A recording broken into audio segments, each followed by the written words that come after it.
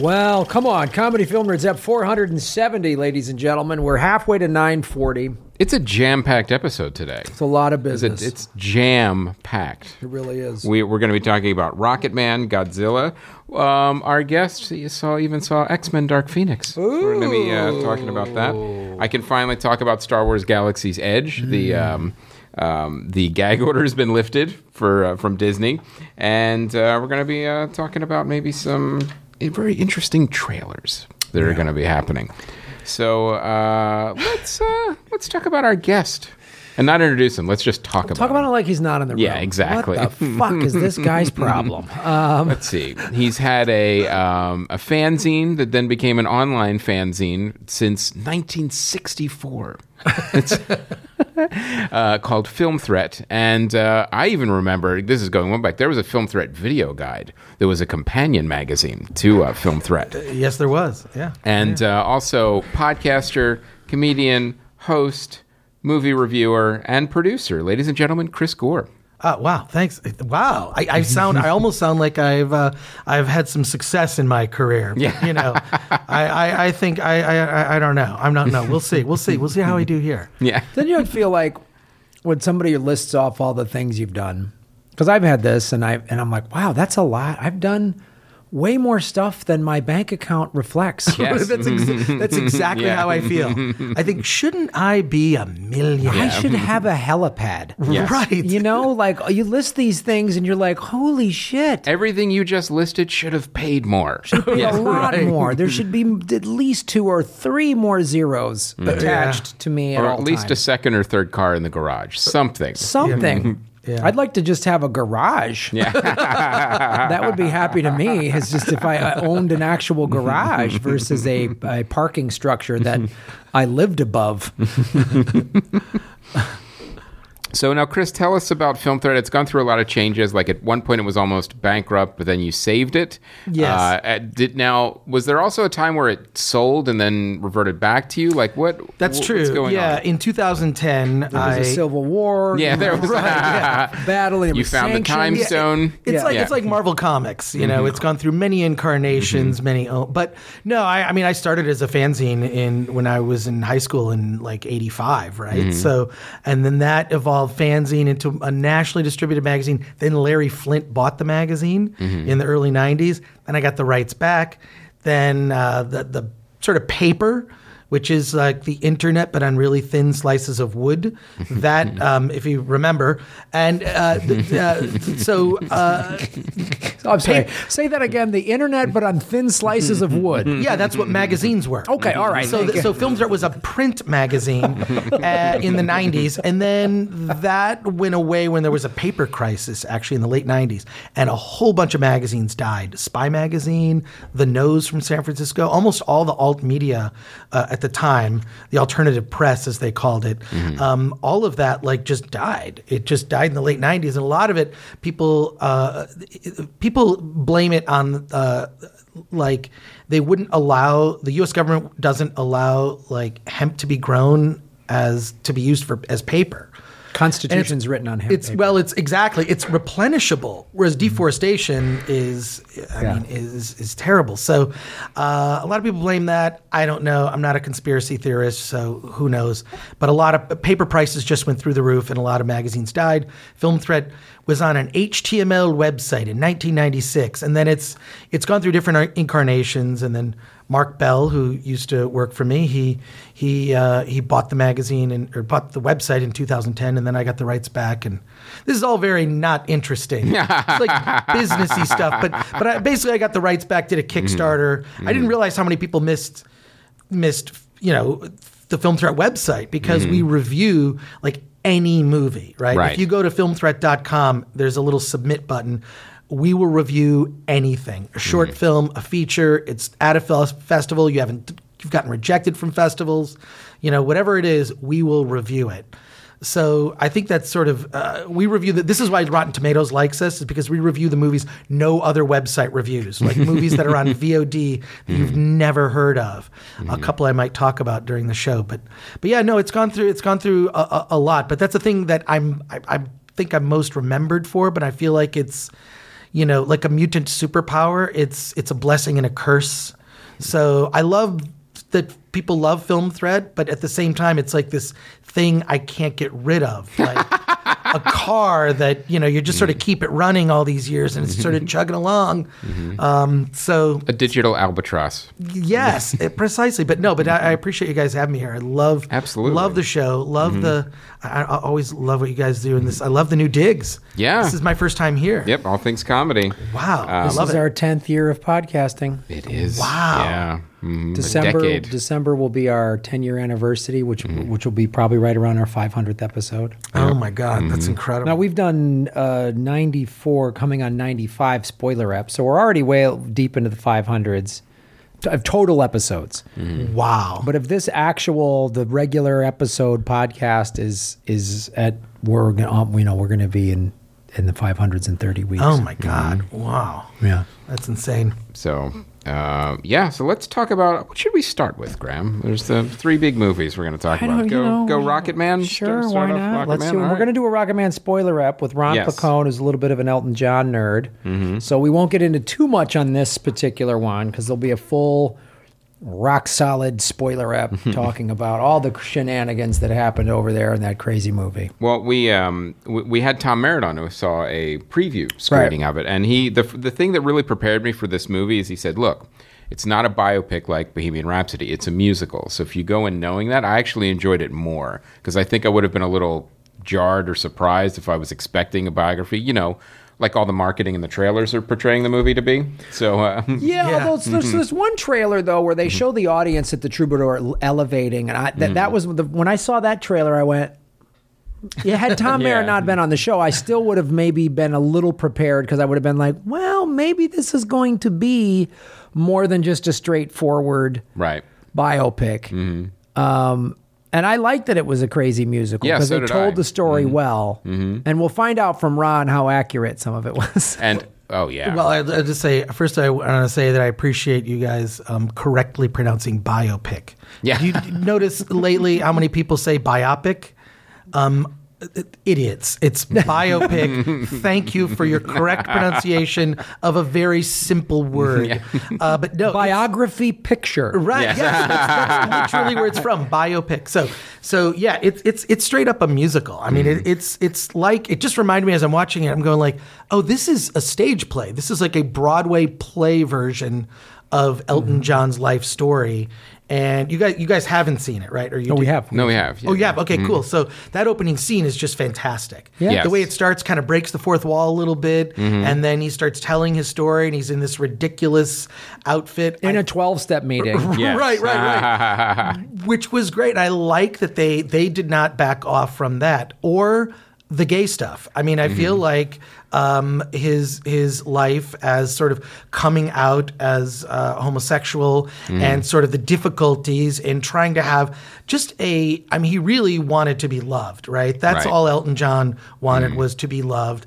And, regardless of, having all these trials and tribulations of the gay lifestyle and then finding someone that he could be with, like in a stable relationship. It was really touching. But it felt like, to me, a stage play. It was like something you'd see at the Pantages Theater in Hollywood. Yeah. I mean, a musical, as a compliment. Yep. And it's interesting, if you put them both together, like Bohemian Rhapsody and Rocketman, you'd be thinking, all right, if 2 of these movies are coming out, which one will have more crazy gay sex party antics in it? Right. Well, clearly it's going to be Freddie Mercury because he was more known for that than Elton John was, and it wasn't that way. It was the opposite, which was I found really interesting. So I'm curious to see what Ron has to say about like the authenticity of some of the moments in his life. I thought it really had a really good emotional core, this movie. That's what I thought really sold it. Like you said, him coming out, struggling with being loved, and really when that emotional core had nothing to do with being gay or straight. It had to do with more as a person being loved by the people around you or being rejected by them. And that's really what the movie was about. You strip away all the fame and, all the glamour and all that stuff. At the core, that's what it was. Anybody who has like at least one of their parents bail or not be around or be absentee or abusive or just unavailable emotionally, anyone that has that sort of thing, it's going to drastically affect you. And it affected him as an artist. And the thing that I thought they did such a good job with is whether this is historically accurate, that this personal emotional event led to the writing of the lyrics of this song. Because they really made that distinct connection in the movie. Right. Like, this event happened, that's why he wrote this song. Is that true or not? I'm sure they took some license with it. But what you're saying, since it is a musical, you don't have to be on the money. It's not a documentary. Right. It's not historically accurate on this date and this time. It doesn't need to do that. So it's like these events from his childhood and his early teen years and his young male years where he wasn't out of the closet yet, and this influenced the lyrics of his song. Like, I was like, I've never been like diehard Elton John song, but I've always, like, sure, I like his music. But the way they constructed the historical elements of his life into the lyrics of this song, I went, oh my God, that song takes on so much more meaning if this is what it means. Like, his songwriting partner, they're not gay lovers, but they have this really strong friendship. They're like brothers. And that guy wrote the lyrics, and Elton brings them. And also his, like, not only is he dealing with coming out, but coming out as a performer. Just that thing we all, as an artist or as a performer, of like, find your true self. And the commerce of show business will often tell you, no, do this thing, do that thing. And there's a great scene, when they first go on the road as in the band of like an R&B Motown act is coming through England in the late 60s. And he's talking to one of these dudes, this black guy, and he's like, I want to be a singer-songwriter. Do you have any advice? And he just goes, write songs. Yeah. That was a great scene. Like, write what the fuck, and it's like, there's no oracle to connect with. Just start The look writing. on his face was hilarious, too. Like, why are you asking me this stupid question? Just write songs. Just write songs.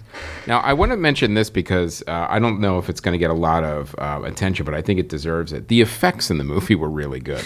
Like, right. It's the way everything was layered visually, and not just in the musical numbers, especially there was one with a carnival that's spectacular. It has, it goes all through different scenes, different ages of Elton John. But there's one scene. Now, you can tell me if this has ever been done before, but it looks like it stuck out for me. When Elton John's about to play the Troubadour for the first time, they do a massive establishing shot of the Sunset Strip in the 1970s.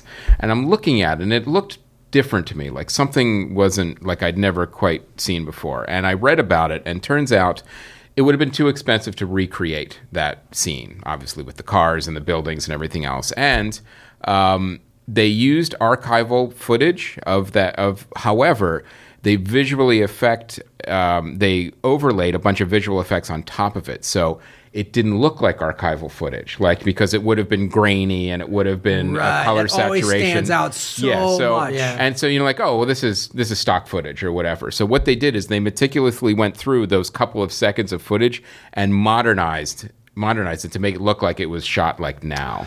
Wow, that's fantastic. That makes a lot of sense, because I was like, man, I kind of briefly thought, there's no way they set all that up. Yeah, they did a good job with that. Yeah. How did they do this? Like, I was like, did they recreate the whole thing on a computer? But it looks too real. Like, Exactly.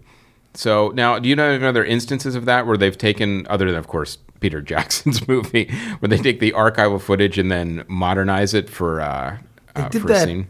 In that Warren Beatty movie. The name escapes me, but yeah, I've seen that technique used before, and I'm assuming this is the best I've ever seen it done. I'm assuming Once Upon a Time in Hollywood will have some of that, right? Where they take like footage from that era and then digitally affected so it looks modernized. But you're right about the effects. It's funny that you point that out, but it's so deserving of attention. I mean, this movie doesn't look like other movies of this type, right? It really stands out, and I love that sort of dreamy. You go from a horrible dramatic scene with Elton John confronting his father, trying desperately to have some relationship with his his dad, and trying to connect in some way, and then it goes off in some musical number that reflects that mood, and just like it really worked. I mean, it's a much. The obvious comparisons are going to be to Bohemian Rhapsody. Of course. It's a far superior film. They're two different movies. They are. Yeah, You can't even compare them, really. Yeah.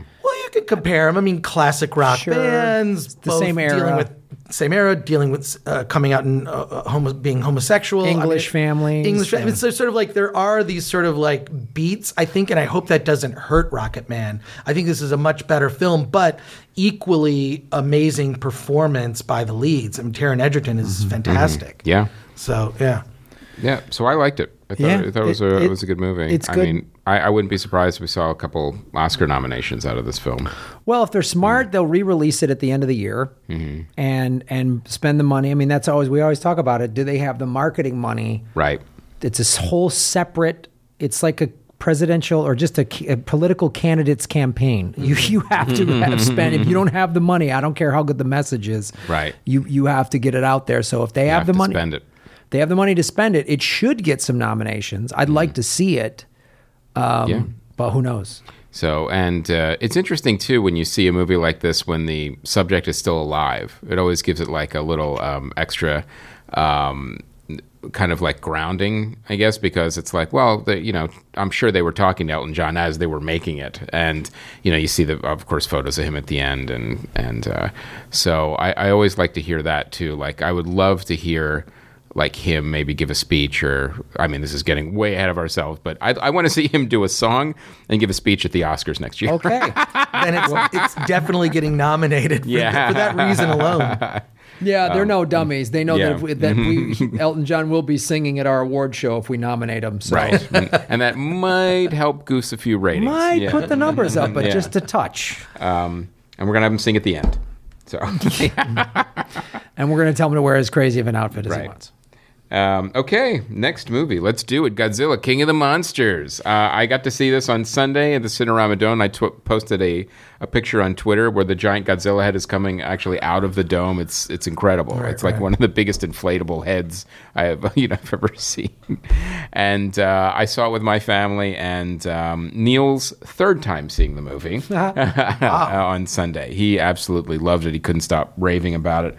I really liked it. I thought this was a real improvement over the first one. It's really, and Neil actually made a good point. We'll talk about it more when we do a spoiler with him, is that this movie was very careful to follow the beats of a Toho Godzilla movie. So it's interesting, like if you compare them to the old Toho Godzilla movies, like he said it's almost beat for beat that they made for this movie. And it shows, because it had like, even though it was an American movie, it had kind of almost like one of the Toho pacing to it, like and the way they were revealing the monsters and doing the fighting. And it was just fun. It was a good time at the movies. My family enjoyed it. The kids enjoyed it. And Neil enjoyed it the third time. But, it's one of those movies you don't go in with like, huge, giant expectations about character arcs. It's not going to happen. It's about big giant monsters fighting. That's pretty much it. And the most you can hope for is human characters that aren't incredibly annoying. I will say this, the one interesting creative choice was that to give Bradley Whitmore all of the worst lines in the movie. Every time he was on screen, he had something dumb to say. Yeah, true. And I'm like, okay, well, how come his dialogue is 10 times dopier than anybody else's? I'm like, oh, he's the comic relief. But it's dopey. Did they have some like dumb it up writers come in? Yeah, and dumb up I his think dialogue? I think they hired a punch down writer to make it even dumber. Yeah. So I don't know why that was like. It felt like it was like a studio note or something. It's like, well, we have to have this in a Godzilla movie or monster movie. There has to be a wisecracking character saying stupid things. I'm like, I don't think we do need that. I don't think that's critical to our film. So I liked it.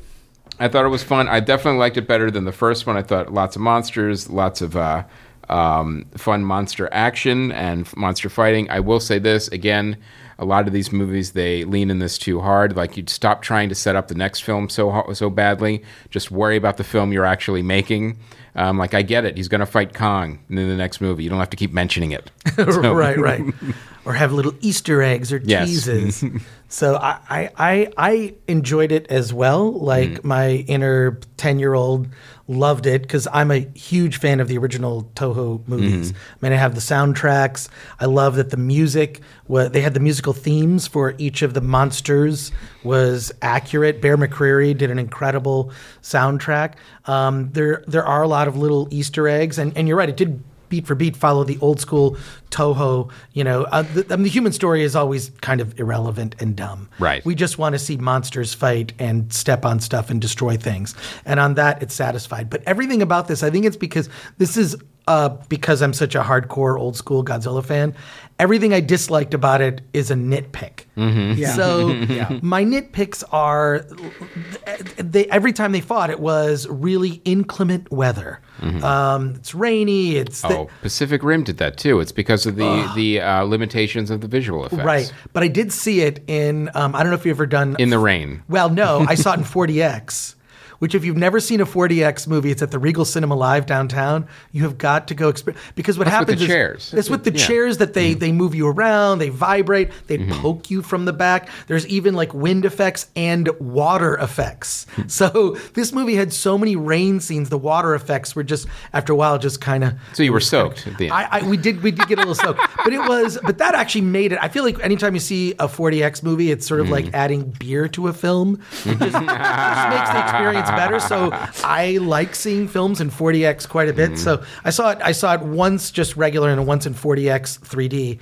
And yeah, everything I disliked about it was nitpicks. It was the weather. It was so I think what it needed, what it was lacking, you had Tywin Lannister. I don't even know the guy's name. Tywin Lannister's in it. I'm gonna yeah. So it's I love that actor, but like they needed like the human villains always should meet some end. They should have a horribly gruesome end. And all the characters that did die, they introduced so many characters. This is why I'm just like, there's this person you couldn't keep track. I thought, well, they're gonna kill off most of these people, and they didn't. They killed off a few key people. And I thought that was a mistake. If you're going to kill people in a Godzilla movie, it should be someone who deserved it. Right? Just like in any slasher movie, well, they did something, they're probably going to die, right? So everything I disliked about it were just little nitpicks from being a hardcore fan. But you're right, it's far superior to the first one. I'm disappointed it hasn't made that much money at the box office. I mean, I thought it'd be like a big hit. It hasn't been. No, it performed 50% less than their estimates. It was like 49 million. They were thinking opening almost 100, and it didn't. So this is disconcerting. Even with Neil seeing it 3 times. Right. The thing that's interesting about that, it begs the question of why didn't they give it a Memorial Day weekend release? Why did they wait the weekend after? Isn't that Memorial Day weekend just the slam dunk over the $100 million? Because you have an extra full day of people going to the movies? I don't know. We're not in those Hollywood boardrooms, but... Nope, because we're too smart. Yeah, exactly. I'm sure somebody mentioned, we should probably stay away from Aladdin. I'm like, really? No, you didn't have to. You didn't have to. Because it was literally 1 week later. You could have moved it. Yeah. And maybe... I don't know. Maybe the buzz on it online isn't as because that's what drives movies now so much. Is by Saturday everybody knows how great it is, and so that's fueling ticket sales for Saturday and Sunday. Twitter, it's everyone giving their Twitter hot takes on Friday, and I'm sure that there's an algorithm you could run that can estimate box office based on Twitter, upvote, downvote reactions. Right? I loved it. I disliked it. So I'm sure that something like that exists. So I feel like we just we consume pop culture too quickly, where it's like, by Friday I already know I'm not going to go see Godzilla. And also I think maybe part of the problem is because the movie appealed so much to the old school Godzilla fans. Let's be honest, that's a smaller group. Right. That is I realize I am in the minority of people who love the old school Inoshira Honda, Toho Godzilla movies from the 60s up through Monster Zero or Invasion of the Astro Monster, or often known as Godzilla versus King Ghidorah. That movie has 7 different names. But that's kind of where this one is based on. So but this one did have a ton of monsters in it. Like this really felt like a Pacific Rim. Yeah. Here's the thing. I mean, it's one of the reasons I liked it was more of to those old Toho, but I don't think you have to be some Toho, scholar to appreciate this. This was one of the better Godzilla movies to come out in forever because it was just wall to wall monster fights. The biggest complaint I had from the one of 2014, it was an hour and 10 minutes before we saw the full Godzilla in that movie. It was like boring beyond belief. And this was fucking crazy. Yeah. I mean, the fights, the just chomping one of the what was it, the 3-headed one? Ghidorah, and right on the neck, just like, like it was fucking terrifying. Right. And it regenerated like a Hydra. God. It was, I mean, like all that stuff. I don't know. It's a weird, is it timing with these things? I thought the marketing was great. Mm-hmm. All the trailers were incredible. So. I'll say this. This was my question because, and we're going to get into one of them later, but all of the trailers ahead of this were all reboots and remakes. First Blood, Terminator. I mean, every single trailer, I was like, Fast and Furious. I go, there was not one unique original idea out there. Now, I'm excited to see Terminator because I'm a sucker for that franchise, and I guess I'll see First Blood because I saw them all, and this time he's into the woods and whatever. But part of me was like, wow. This time he's on the moon. Hollywood doesn't have any original blockbuster ideas. Well, they don't have anyone with the cojones to actually push original IP. Right. I mean, we refer to these things now in ways that are just, it's kind of gross, like, original IP and things are referred to as content and this, and it's just it's dismissive and it's replaceable. You hear the word story last. Yeah. No, for real. I mean, story is really the thing that matters most, but this it was on the level of a Godzilla movie, which I think the bar is kind of low if you look at the previous films, at least from a casual observer standpoint. I think it's a low bar. It hit everything perfectly. The effects are great. Like I said, my only complaint is it's in the rain, but but other than that, like I don't know. You're right though. Like if you look at all these things, even Marvel Comics is 75 plus years of comic book history, characters that, are 50 plus years old, right? And when you throw something a little new at the audience, I don't know, they're not at least when it comes to a studio movie. Indie movies, it's a different story. Indie movies crave originality. Crave originality, and that's why you have things like Booksmart that really got a lot of buzz on social media. I thought it was really inventive. Brightburn, I know it missed the mark for you, Chris. I haven't seen it, but we all went inventive idea. Yeah. Not some rehashing of a thing that's been done. And my question in watching all of these trailers ahead of Godzilla, which I was excited to see, and I ultimately enjoyed it, I'm sitting there thinking, is the just average movie-going audience like, Godzilla, Aladdin, Expendables, like it's all fast. It's just the Hollywood. I don't have time for this. It really looks like it's getting more and more like financial decisions, and including on how it's being spent. Like, look, we should just make all tentpole movies. Like, we used to have all the big movies in the summer. It's not that way anymore. Now they're all through, the year, and it's $100 million to $200 million movie after another. And these smaller budgeted movies, like 40 or 15 or whatever, they're either getting relegated to streaming, which is fine if they're good, but you don't see the studio support for mid-range movies as much anymore. Even when a counter-programming movie comes out, it gets a fraction of the marketing budget, to the point where most people don't even know it's come out. Yeah, it's too expensive to release a film. When you look at, I saw that new Ali Wong film and Randall Park, Always Be My Maybe on Netflix. My girlfriend really wanted to see it, so but I also really wanted to see it. Well, okay, what am I saying? I wanted to see the Ali Wong movie. It was great, but it was like, and it was really, Keanu Reeves has a cameo. I'm sure you've seen the trailer. It's that is a romantic comedy that would have gotten a major theatrical release. That's now on Netflix. It's now on Netflix, but I feel like exclusively on Netflix. Right. The genre of romantic comedy is just, when it comes to theatrical release, is pretty dead. It may be dead for theatrical, but when it comes to something like Netflix or streaming services, I feel like that kind of original content, that's where it lives now, is streaming and indie. But to do a tentpole movie, I mean, these movies, I mean, who knows how they... Yes. That's a great point. You're bringing up a great point, and I wonder, is the reason why these movies, like Ali Wong's film or whatever, that are getting exclusive releases on streaming services, are they having to go there because the tent poles are taking up all the screens?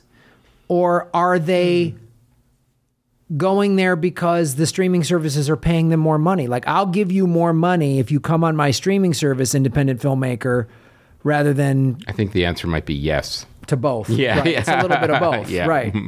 Yeah, but it did, from my understanding, it did get a small theatrical release. I didn't notice it playing... Oh, I'm not sure. But some of these are getting small theatrical releases, like that movie The Wandering Earth, which came out earlier in the year. I wonder if these small theatrical releases are more for Oscar... advertising. Advertising kind of thing, more than they are for, like, let's generate money on a...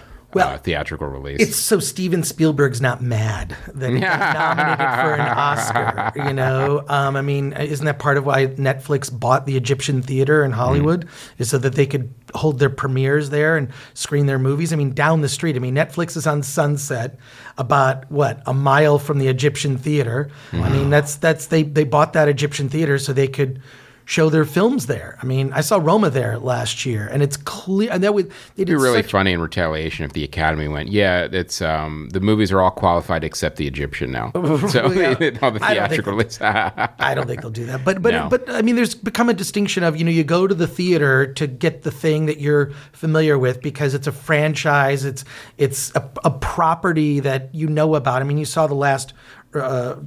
The Rambo trailer, right? Right. The new Rambo trailer, and it's you know what it is. You know what you're getting. Right. You order a Big Mac at McDonald's. You know what it's going to taste like. Whether you order it here or in Japan, it's the same product. Right. So I feel like with franchises, it's franchise filmmaking, or is what Coppola likes to call factory filmmaking. Right, for sure. I mean, which is sad, but pretty soon Disney's just going to own everything. What they own, they own Alien now, they own the X-Men, all that. Well, I want to mention a couple of interesting trivia tidbits from Godzilla King of the Monsters. Mothra's eye spots on her wings were designed to resemble Godzilla's eyes in order to create a connection between the two monsters. And Mothra's screech in the film, and I did recognize this, is a modified version of her original sound from the Toho series. And what I like, too, is there's little touches like this. Like this one I was thinking about. I'm like, I wonder if the heads are a little different. Like, cranial scans indicate each of Ghidorah's heads possess different levels of cognitive function and independent thought. The middle head is the most intelligent, acting as the alpha, while the left and right heads are more akin to the lackeys. Like, they almost acted like a dog pack. Like, if you see, like, the middle one would, like, snip at the other ones to get them in line. And it was fun. Like, little touches like that were cool. The alpha head, so to speak. Yes. Mm-hmm. Yeah. So, all right. Well, let's. You got to see a screening of X-Men: Dark Phoenix. Let's talk about that for a minute. We can talk about that. Yeah. Now, this is. I guess it's technically the last of the X-Men movies that will be made by Fox. I mean, there is the New Mutants, but that's a whole different group of mutants, and it's more of a horror. It's more horror. Yeah. And have you ever read the original New Mutants comic? Well, Bill Sienkiewicz covers. That movie has also been in the vault for a long period of time. Who knows if it's going to get released? It may even be shelved. Right. But this is the last. This is the last X-Men movie. I mean, that's it. I mean, now that Disney / Marvel has bought Fox, the X-Men will be part of the Marvel Cinematic Universe, the MCU. According to Kevin Feige, he was recently quoted as saying, in about 5 years, you're not going to see X-Men for 5 years. So they're just sort of continuing the Marvel Cinematic Universe, and they'll integrate the X-Men in with an all-new cast and probably a different take on it, right? But this is the last, and a lot of people... 5 years, that's a back burner project. Right. I think you're going to see some little Easter eggs sneak in way before that. Right. Mm-hmm. But this film, of course, it has the new cast. It has Sophie Turner, of course, Yes. who plays Jean Grey, and Jennifer Lawrence back as Mystique. I mean, that cast that we've become familiar with. And We first saw them in X-Men First Class, right? yes, that's when you saw Mystique and the new Professor X Yes. and new Magneto with Michael Fassbender. You know what? The trailers. A lot of people did not like the initial trailer for it. I think they kind of regrouped and did a reset. Obviously, some reshoots with Simon Kinberg, the writer-director. It's not bad. Okay. It's not bad. If you're familiar with the original story in the comics, the story. The last one wasn't Dark great. Phoenix. Right. The last one was not great. This is what this got right, with no spoilers, obviously, because you guys haven't seen it. It's not out yet. There was a best mix of the digital effects and practical effects. I think that a couple of the previous X-Men movies, the digital effects, there are so many effects, they start to look really cheap. Right. The way people move, that's not how people move in real life. That's not how they would. It just seems the physicality doesn't seem right. And this is the first time, which is weird after so many X-Men movies. I mean, you can include Deadpool as, a mutant, right? Yeah, for sure. I mean, he's part of the X-Men universe. But the perfect mix of the characters all work together. That was the cool thing about X-Men. It's their team superheroes. So they work together. Each have these powers, but they're kind of, some of the standalone powers are actually kind of lame, right? Like, I can change the way I look. Well, that's good for a couple things, but not everything. In this, you actually see them really working together. As soon as you see one X-Men in peril, something's happening with Nightcrawler, then suddenly Storm comes in, or you know what I mean? It's like, it was really a great mix. And also the digital effects are not overused. Oh, that's good. It's the right mix of digital and practical, so it's just the right amount. I feel like there really is an art to how a director uses digital effects. If they go too far or they push the team, and there are multiple documentaries about this on YouTube, how these digital effects teams are just pushed to the limit where, right. And this is why you have sometimes less than spectacular effects. So it worked, and it was sort of it wasn't quite the swan song that Logan was, where that like closed the chapter. This was sort of okay, we're going to have the happy going into the sunset kind of ending. But I don't know, it was better than I expected. Oh, that's good. So, yeah, I think that you will enjoy it. Let's see what Neil thinks. He keeps coming up, Invisible Neil. Where's Neil? Everything determined. If Neil doesn't like it, then it's not good. So, all right. Well, Graham, we've got some Patreon sponsors. Outstanding. We are now we're into June. We've got 5 returning Patreon. Thank you so much, you guys, for supporting what we do. Very much appreciated. And Johnny Rulon's promoting his new novel titled Green Cheek, A Junkie's Guide to Street Magic. It's on Amazon, both digital and hard copy. It's a stream of consciousness novel which follows the exploits of the muse Calliope, an immortal lover T.S. on a journey through time, dreams, and the hidden places of a supernatural Johnny, America. send a copy to our P.O. Box. I'd love to read it. Yeah, please do. HappyHorrorShowProductions.com, HappyHorrorShowProductions.com. And Fanboy Planet, a website and podcast for all things geeky and amazing. Check out Fanboy Planet for your comic news, movie news, TV news, and interviews with industry insiders and artists. Fanboyplanet.com. You should interview Chris Gore. Yeah, I was going to say, Fanboy Planet, if you're looking for guests. Yeah, check them out. Contact me.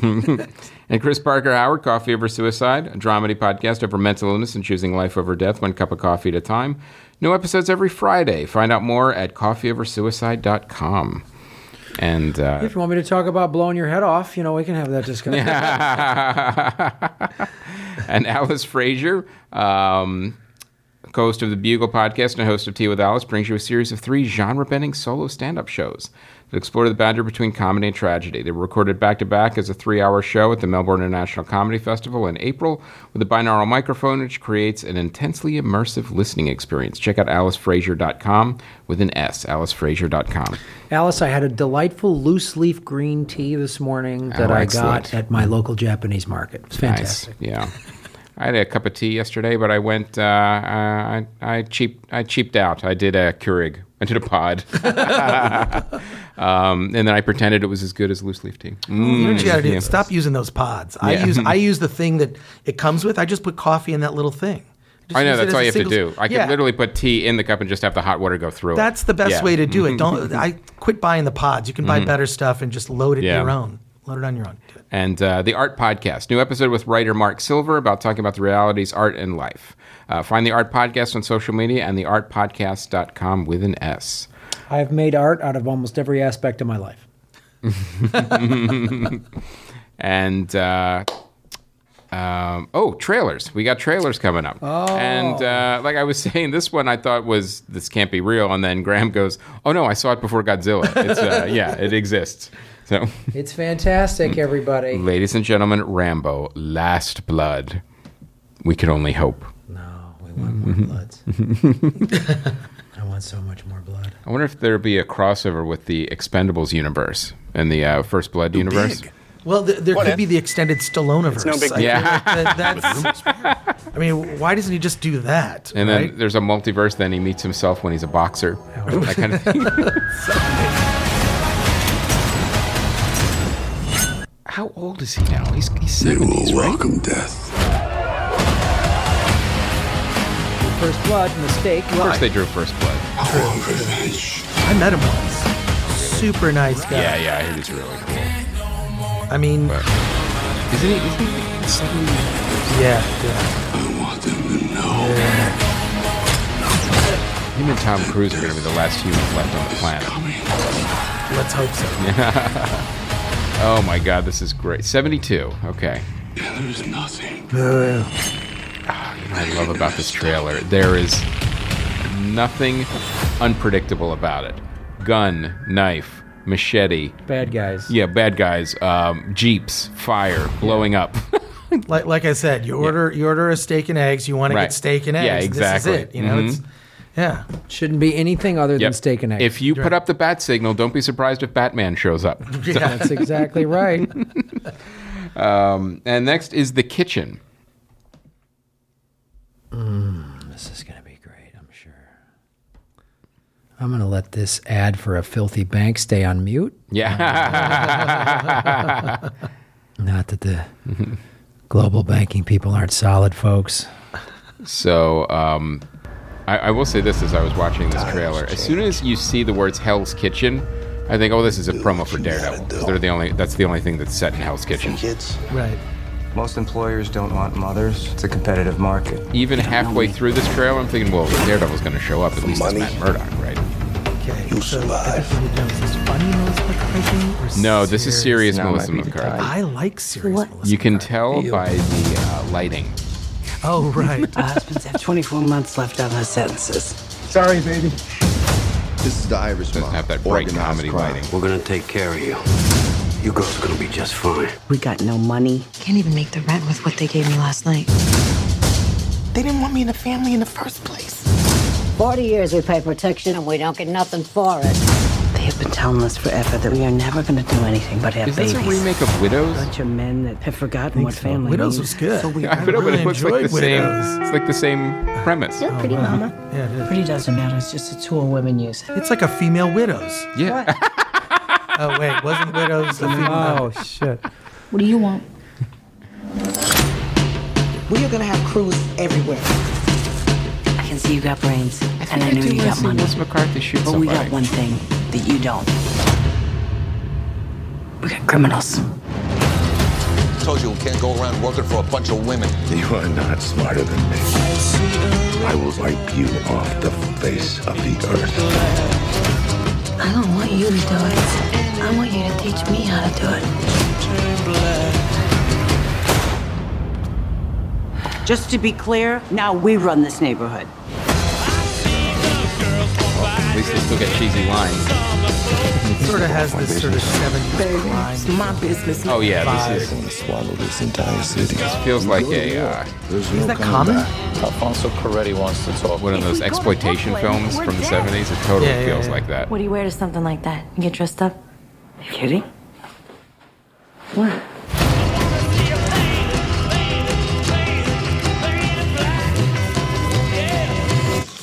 My God, I lost count again.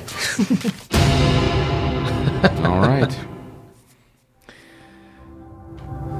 There you go. That's yeah. Reaction looks like a fun idea. Don't think I'm going to see the movie. I mean, it's like that's part of equality. As women can be as awful as men. Yeah.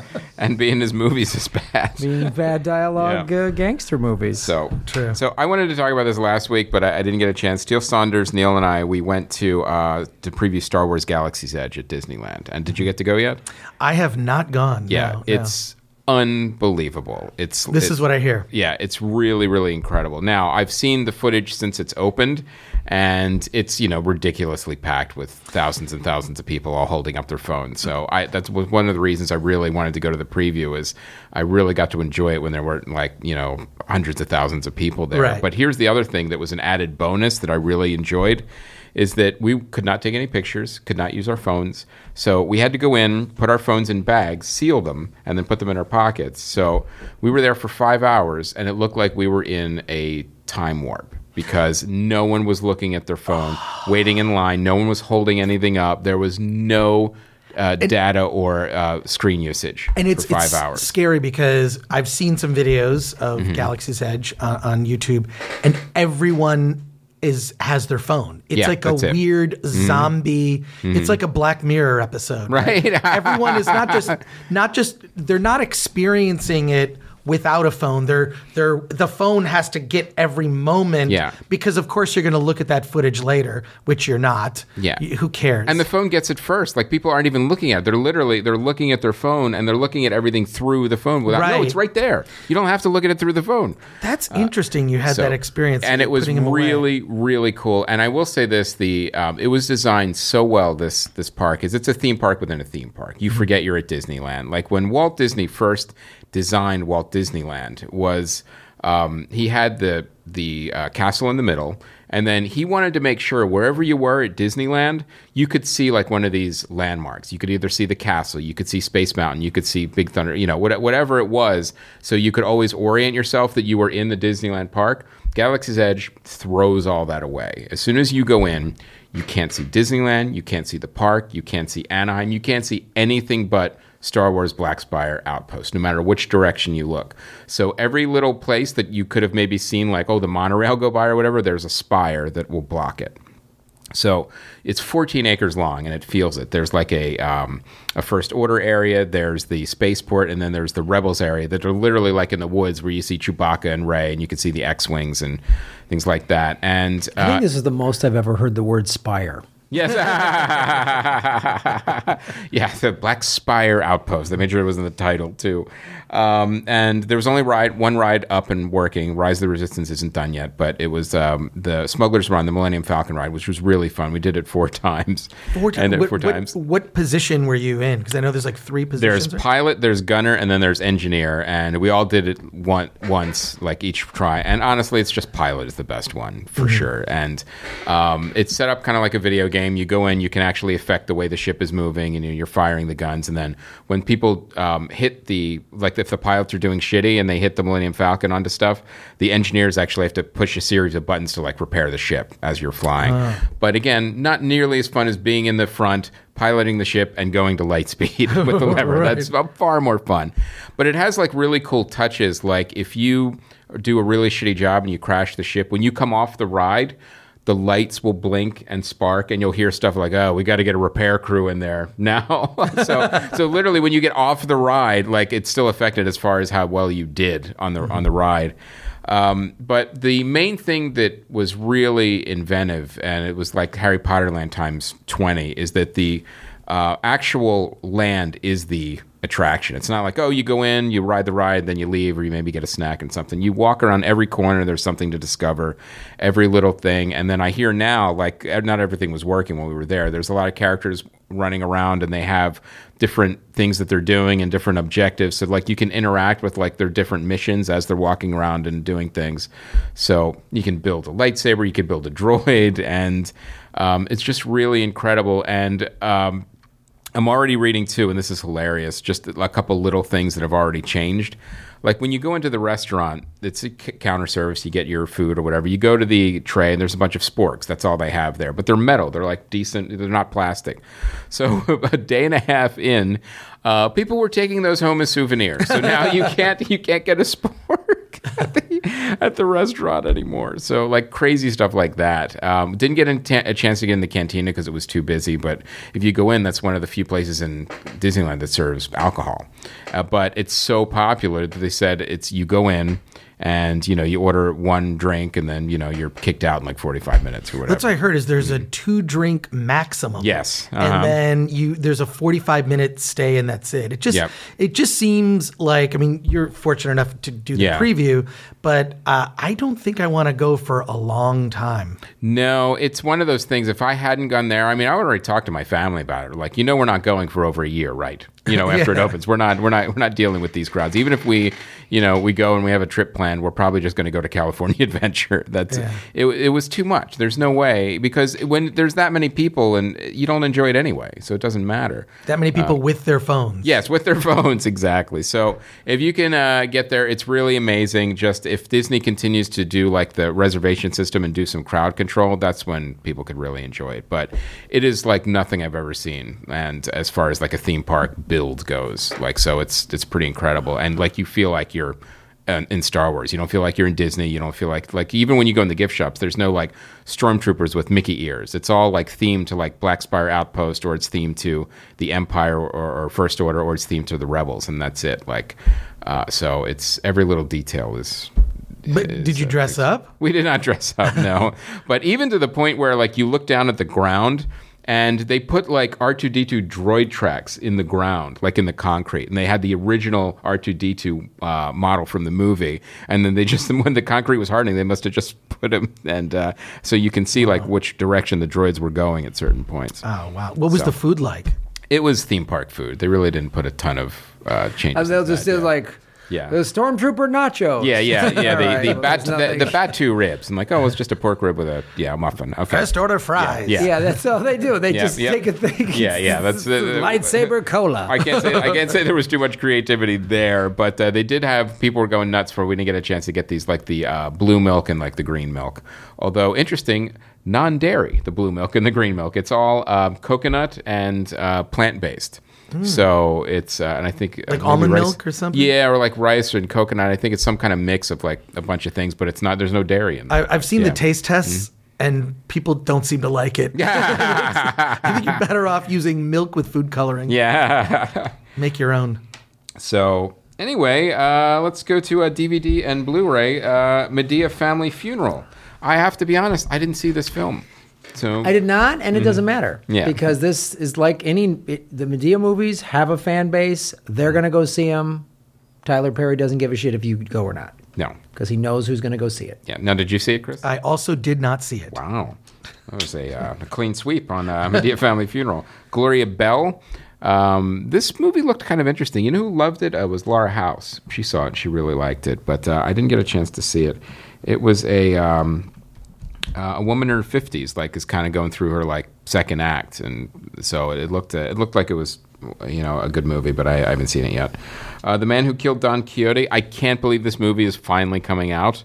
It's this is Terry Gilliam's long gestating movie. When you have movies about how disastrous your movies are, and you have more than one of them, you have a really interesting career. I mean, how many has there been? There's been The Hamster Factor, Lost in La Mancha. Is it just 2? I feel like it, but then if you add like the documentaries, like on the Brazil discs, then that's like another hour of like how shit went wrong. And so there's just so many documentaries of all the shit he's had to go through. I feel like you could almost make one of those for every movie that's ever made. Yeah. It's like, what filmmaker is willing to sort of bare their soul and have all that out there, you know? And Terry Gilliam is. Yeah. Have you seen the this new version? I mean, this one doesn't have, like, the original had like Johnny Depp in it, and I haven't seen it, so I'm a clean sweep on not seeing these DVDs. Yep, I want to see this. And I used to get them sometimes to review, but not anymore. So I want to check out Man Who Killed Don Quixote for sure. And then this other one looks really good. This is because I'm a fan of both Batman and Teenage Mutant Ninja Turtles. I didn't hear anything about this. Yeah. This is some weird... Is it animated? Animated, yes. Okay. Animated movie. And but it does like the... what I like about it is it does kind of the old school type animation where it's kind of the older drawn Batman that kind of matches the Teenage Mutant Ninja Turtles world a little bit more. And of course, Shredder comes to Gotham. It's a pretty... there's not a lot of different ways you could go. And... but there's, there's the scene, of course, that when they first meet Batman and the Turtles, and one of them goes, "Take him down." It's like, "You're welcome to try." And of course, there's going to be a fight between Batman and Teenage Mutant Ninja Turtles. So I can't wait to see this. I really want to see it. It looks good. Only if I know the Ninja Turtles get their asses kicked. Yeah, it's the only thing I would watch. So. Yeah, Batman. Well, Batman's going through some changes. He is, yeah. Mm-hmm. Yes. Wonder what you think about that, Graham. Graham, I know you're as big a Batman fan as I am. I mean, maybe more. This is the Robert Pattinson change. What are our thoughts? What do we think of this? Well, I had a recurring argument with Neil on the last bonus week monthly episode of Neil's Film News on Patreon. He keeps defending this decision, and I keep asking how he could defend this. I don't see Robert Pattinson being able to pull this off in any way, shape, or form. Well, I will say this, having suffered through the Twilight films, I think that would give us no indication, right? I've seen him be a good actor. But he is, since that, I've seen him in roles where I didn't know it was him. That's how good he was. So he has sort of that Christian Bale weirdness where he just sort of just gets so into a role. He is just that person for. I think it'll be a different take on Batman. I think it's going to be Batman Year One, kind of, not Batman Begins, but kind of a Batman Year One kind of vibe of a younger Batman. Kind of floundering his way through figuring this out? Yeah, a little bit. Like, I kind of, That makes sense because they signed him for like a trilogy. I mean, aren't we getting a little ahead of ourselves? Let's see how the first one goes. Well, I mean, we'll see. Are they setting him up? To cross over with the Joker? Like, is this a reset of the DC universe? They haven't said anything, which I think is good because I think these companies, and Marvel's part of this, they get way too grand with their plans, right? We're doing a trilogy, and then we're doing an arc, and then it's the connected monsterverse. Or that they're even, Universal tried that with The Mummy and Tom Cruise. Yes, oh wow. That tanked. But I think this could be, they're going for a more realistic take. They're kind of being the anti-Marvel, which is now just quips, jokes, quip, jokes, joke, quip. It gets a little tiresome. I'm willing to see the first one in this trilogy, so we'll see from there. But if it's a disaster, I'm not seeing the next. If the trailer looks stupid, I won't see it. Okay, we'll hold you to it. No, but I think Pattinson, you got to give him a chance. I think that I actually got kind of excited. I thought that that's a different take. It's not Ben Affleck, right? And I think the way that Pattinson's been able to just transform himself in other movie roles, where you're not reminded of Twilight at all, and that goofy hair, right? Right. I'm optimistic. I'm always optimistic until I see the movie, then all bets are off. Good for you. All right, we'll see what happens. I think that's a good way to go through life. Yeah. And we have premiering this week. We have The Secret Life of Pets 2. No. So even if my kids want to see it, I'm not taking them. So they can go with friends. But they don't really have an interest in seeing it. And the first one was so bad. I didn't understand why people liked it. And then somebody explained it to me. It's like, if you have a dog and you love your dog, you're going to find this movie really cute and entertaining. And I'm like, okay, we have a cat, but I still didn't love it. So, right. And of course, Dark Phoenix is also out. That'll probably be the movie that we see this weekend.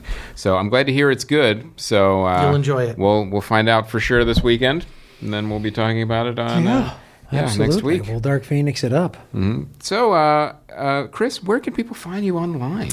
Oh, I'm just Film Threat on everything, at Film Threat, Twitter, Instagram. and filmthreat.com. Or you can find me personally at that Chris Gore on Twitter, although pretty much my entire feed is just retweeting stuff from Film Threat. I'm just Twitter has just become a cesspool of negativity and anger and hate. It's like a Scum and Villainy cantina. You know? It's sort of just it's like that old cantina that Ben took Luke to. It's just that's what. So, but yeah, you can find me, and if you go to filmthreat.com and you click on contact, I get that email. So, are you?